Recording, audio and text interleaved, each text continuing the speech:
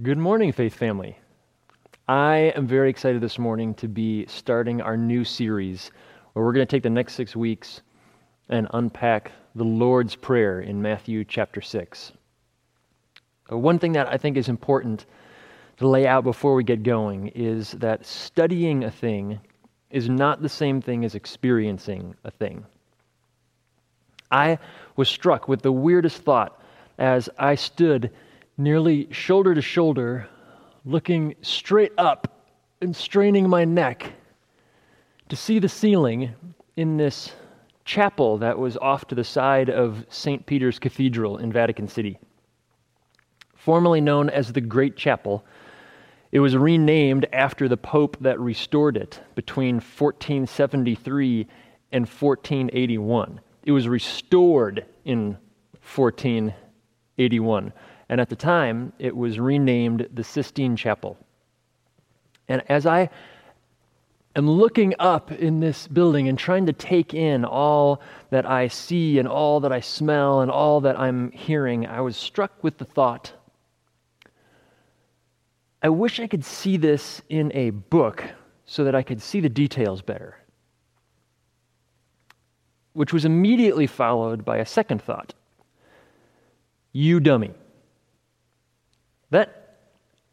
This was never meant to be examined in a book. This was not created to be examined from a few inches away in a book. It was meant to be experienced. And so this sense of being totally overwhelmed and unable to take it all in at once was exactly Michelangelo's intention when he designed and painted this extraordinary ceiling. The details were designed not to be dissected from a few inches away, but to be taken in from 50 feet below, where you're not able to see any one aspect without taking it in the whole. And I want to keep this in mind over the next 6 weeks as we unpack this prayer. I want us to remember that this prayer was not given to us to dissect and analyze, not to study or intellectualize safely from a book at a distance. It was given to us to experience, to participate in, to dig our hands and our hearts into, and to never focus on just one detail without being taken in by the whole. But we don't want to spend the next 6 weeks looking at this prayer, but to help you see through this prayer, to experience this prayer, to help you see the Father and His world and our lives through the lens that He provides for us. And so that our experience will ultimately be more intimacy with our Father, more humility in ourselves, more confidence in Him, and more consistency and comfort in our prayer. And there's 2 encouragements that I want to give you that hopefully will help as we move forward. The first encouragement is don't underestimate the significance of this prayer. Speaking of Matthew chapter 6, 9 through 13, which is where we'll be, pastor theologian J.C. Ryle said this, said, perhaps no part of Scripture is so full and so simple at the same time as this. It is the first prayer we learn to offer up as children, and here is its simplicity. It contains the germ of everything which the most advanced saint can desire, and here is its fullness. The more we ponder every word it contains, the more we shall feel this prayer is of God. So if this is of God, if this is God literally saying to us, this is how I want to hear from you, and as we study this over the next couple of weeks, and as we experience this over the next 6 weeks, we should ask ourselves, how do Jesus' words encourage or challenge or correct some of the prayer habits that you and I have developed over the years? Maybe you only ever ask for stuff and never even think to speak out words of praise or adoration or thanks or declaring a desire that God's name would be honored in you and around you and in this world and that His will would be accomplished. Maybe you think asking for stuff is wrong and you feel guilty or like you're not supposed to do that. Maybe the correction that you need is that you have no prayer habits at all and you need to start praying. Wherever you find yourself and whatever your prayer looks like, the power and relevance of this example that Jesus gives us should not be underestimated.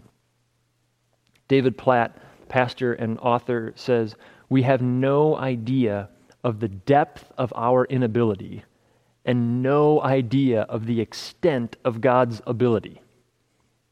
So do not underestimate prayer in general, our desperate need for it, and what God is able to accomplish through it, or the significance of this prayer in particular.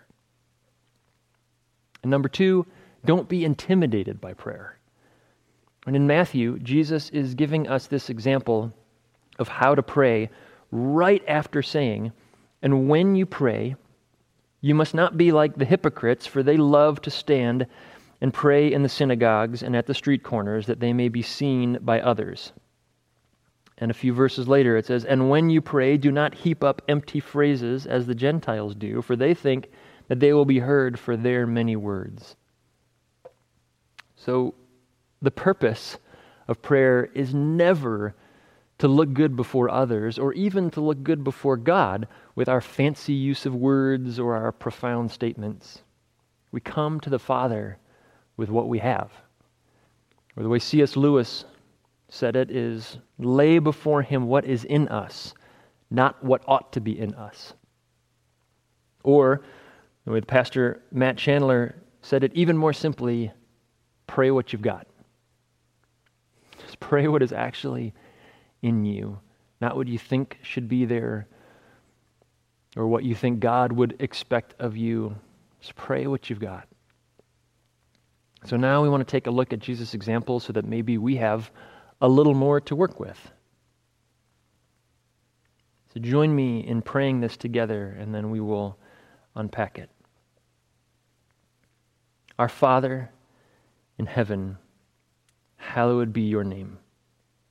Your kingdom come, your will be done on earth as it is in heaven. Give us this day our daily bread, and forgive us our debts, as we also have forgiven our debtors.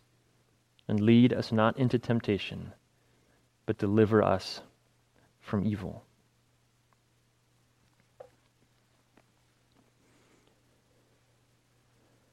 So I want to take a couple minutes to give us a quick overview, and then we're going to dig in to just that first line, actually.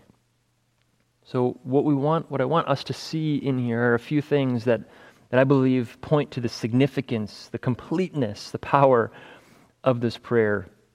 And the first thing that I want us to notice is, it says, "Our Father." As you look through here, it doesn't say "my Father," it says "our Father." And as you keep going through here, you see, again, give us this day our daily bread, and forgive us our debts, as we also have forgiven our debtors, and lead us not into temptation, but deliver us from evil. Our, us, we, not I, not me, not mine. We pray together, even when we are separated. Now, this doesn't mean it's wrong to say I or me in prayer, but Jesus sets the standard that even our prayer happens in the context of community. We did a little bit of accidental damage in our understanding of God and Jesus and the church and ourselves when we invented the phrase, "my personal relationship with Jesus." And what accidentally happened, well, let's talk about what's good about that. What the well-meaning and well-intended teachers who created that phrase within the last few decades meant by that is that you can't have a relationship with Jesus through someone else. You can't have a relationship with Jesus through your pastor or through an author or through your parents or through some sort of Bible study curriculum. It requires your personal involvement and investment and commitment. And in engaging in Him in actual relationship, not just following religious rules or guidelines, but by engaging Him in a relationship. Because This is about being a disciple of Jesus, of actually following Jesus. And you can't truly follow somebody that you know nothing about and have no relationship with. What it never was intended to mean is personal in the sense of private. It was never meant to communicate that your relationship with God is strictly between you and Him, and it's nobody else's business.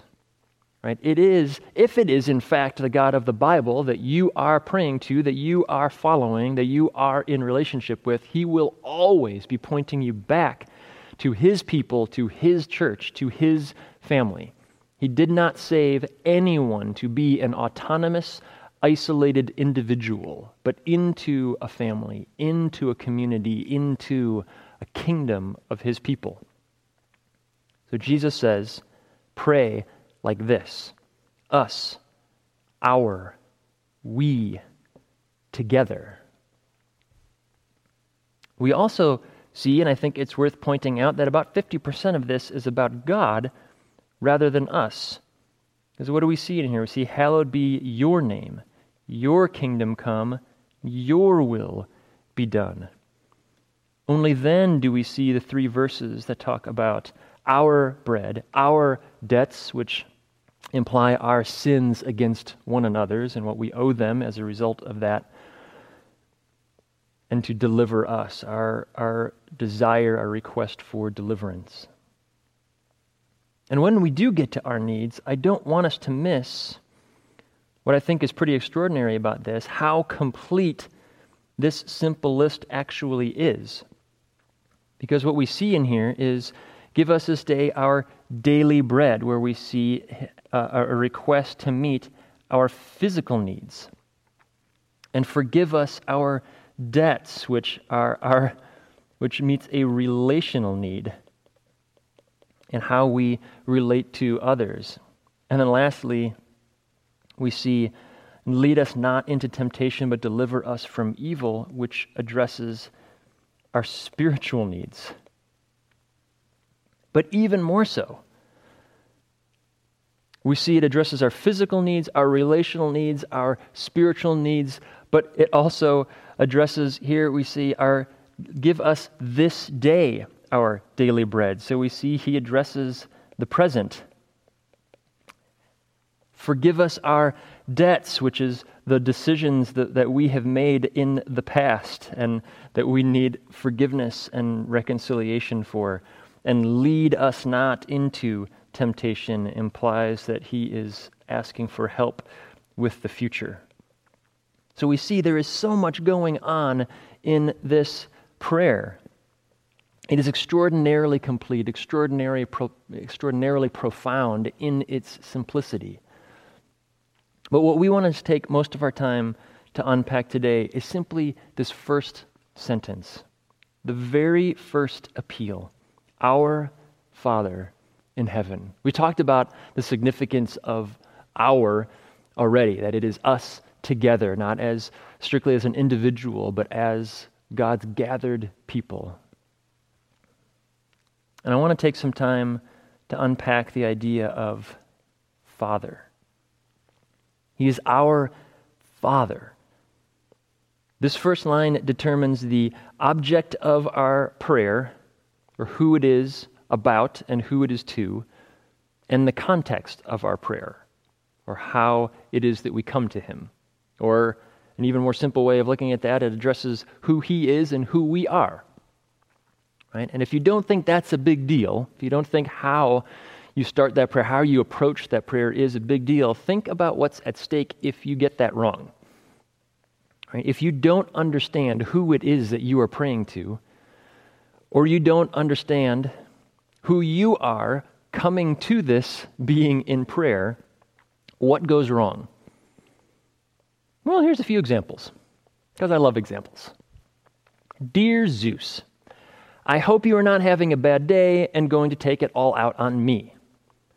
Dear Ganesh, I really hope that one of the other 2 million gods don't distract or defeat you today so that you can't help me.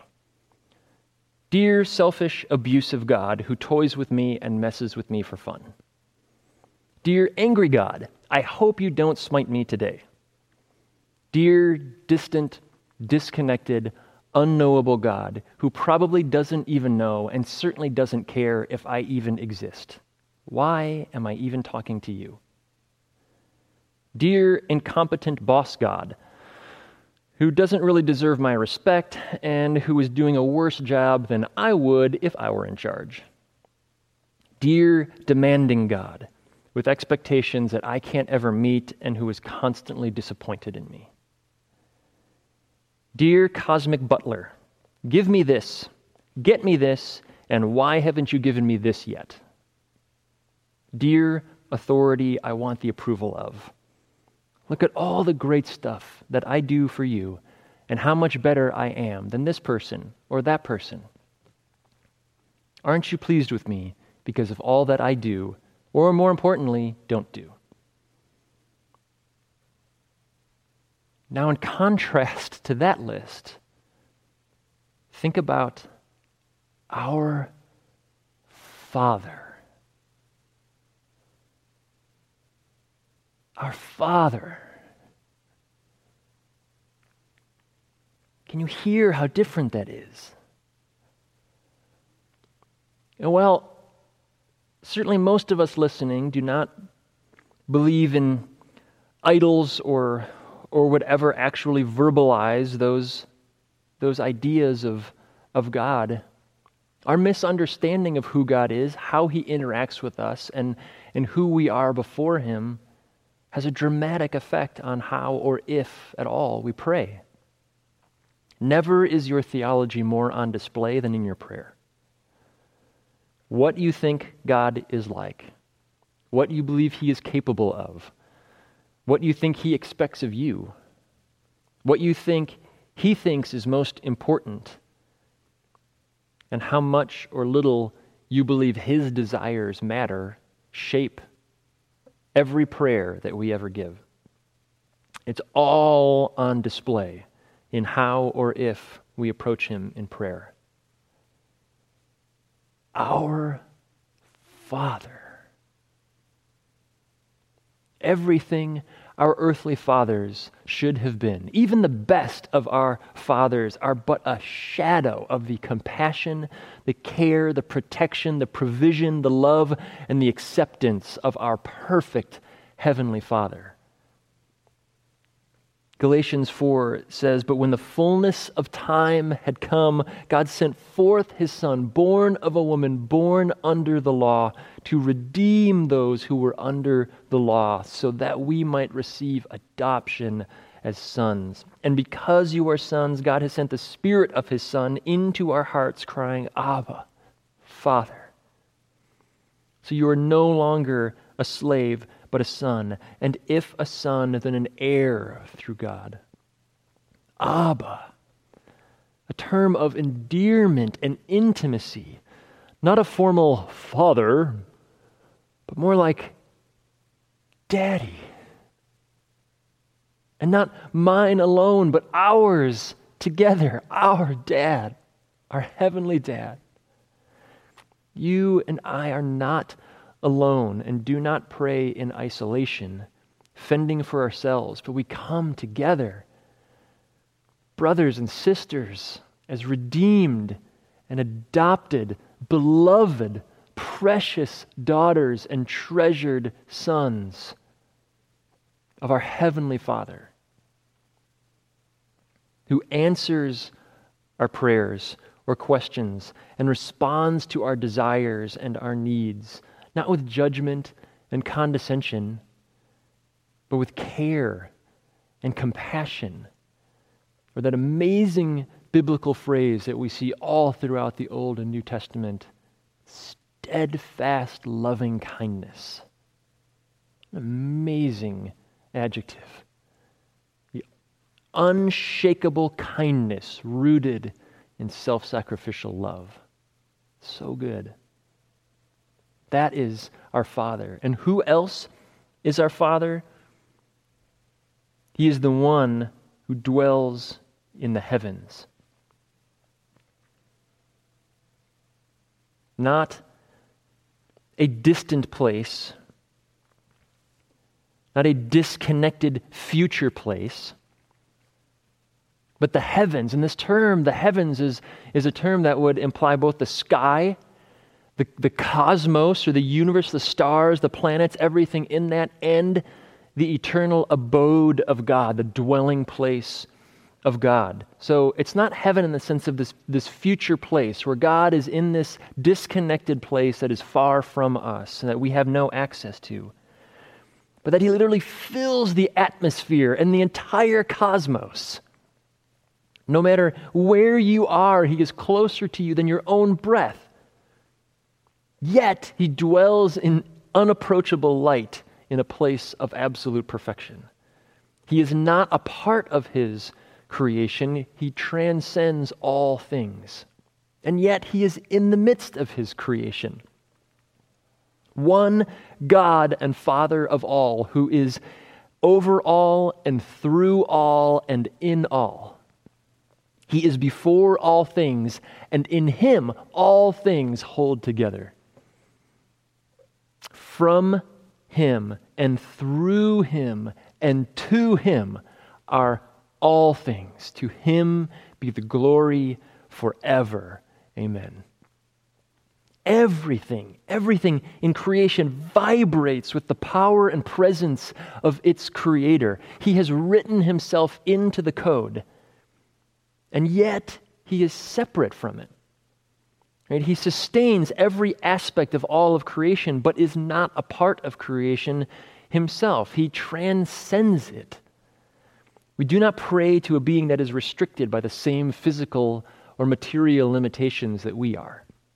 We do not pray to a being that is so distant that he can't know what is going on in my life, let alone what's going on in my heart. We do not pray to a being who gets busy or distracted or who has more important things on his mind. We pray to our Father in the heavens, our Father who is everywhere and yet transcends everything. I want us to take time to actually exercise this, to experience this together, to pray through this together. And so what I would like for us to do is to pray through the prayer in its entirety and then come back and just take a few minutes on each one of those words, on our, on Father, and in heaven, to pray the prayer and to use this prayer as a framework for further discussion with your Heavenly Dad. So pray this with me, and then I'll walk us through a time of praying through each one of these individually. Our Father in heaven, hallowed be your name. Your kingdom come.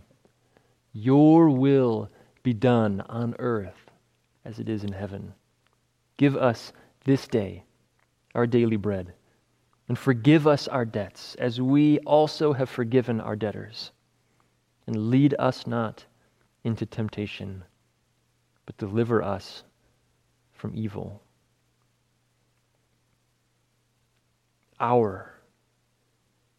What comes to your mind when you think about us together, that we belong to this Father, this Heavenly Father, this eternal Father? What stirs praise and thanksgiving in you? Tell our Father. What questions does it raise?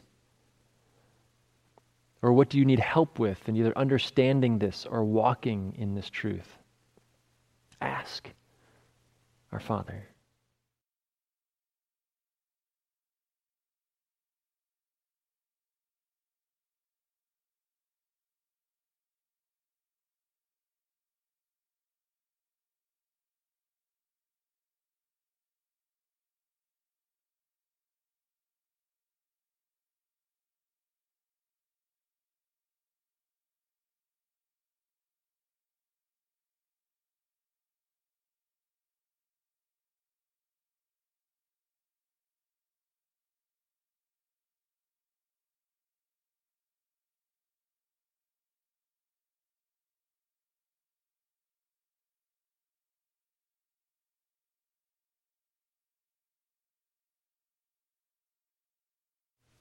Father?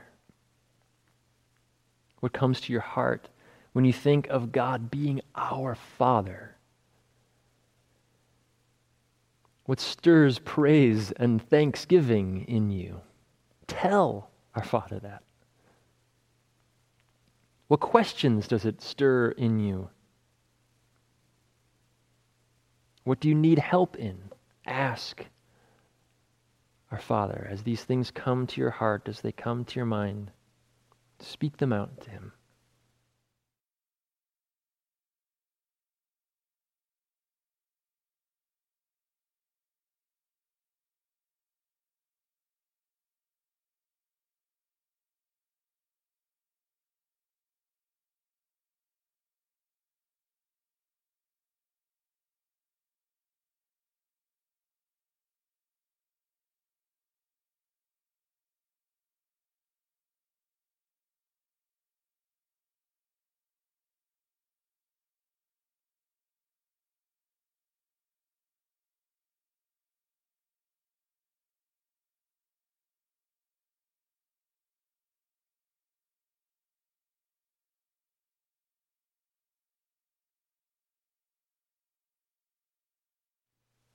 In heaven, what comes to your heart, what comes to your mind when you think of God being in the heavens, that he is everywhere and yet he transcends everything? What praise, what thanksgiving stirs up in your heart when you think of that?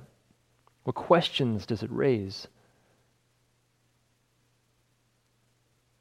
What do you feel that you need help in understanding that or in walking in that truth, in that reality? Ask him.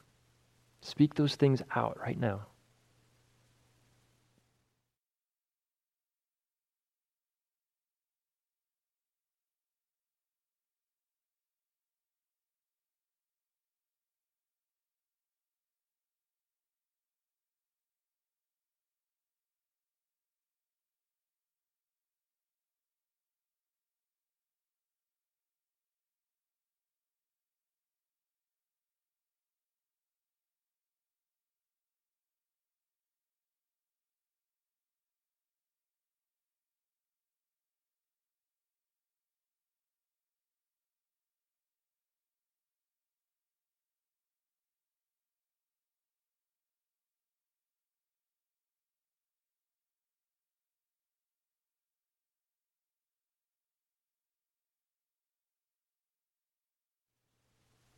Thank you, Father. We can trust that through Christ, we are yours, you are ours, we are in you together. Because you have adopted us through Christ, we can truly call you Father. And that you are the Father who is close, who is with us everywhere and in everything. And it has the power and the glory to transcend all things, all circumstances, all situations. Please help us to rest in that, trust in that, in our Father in the heavens. Amen.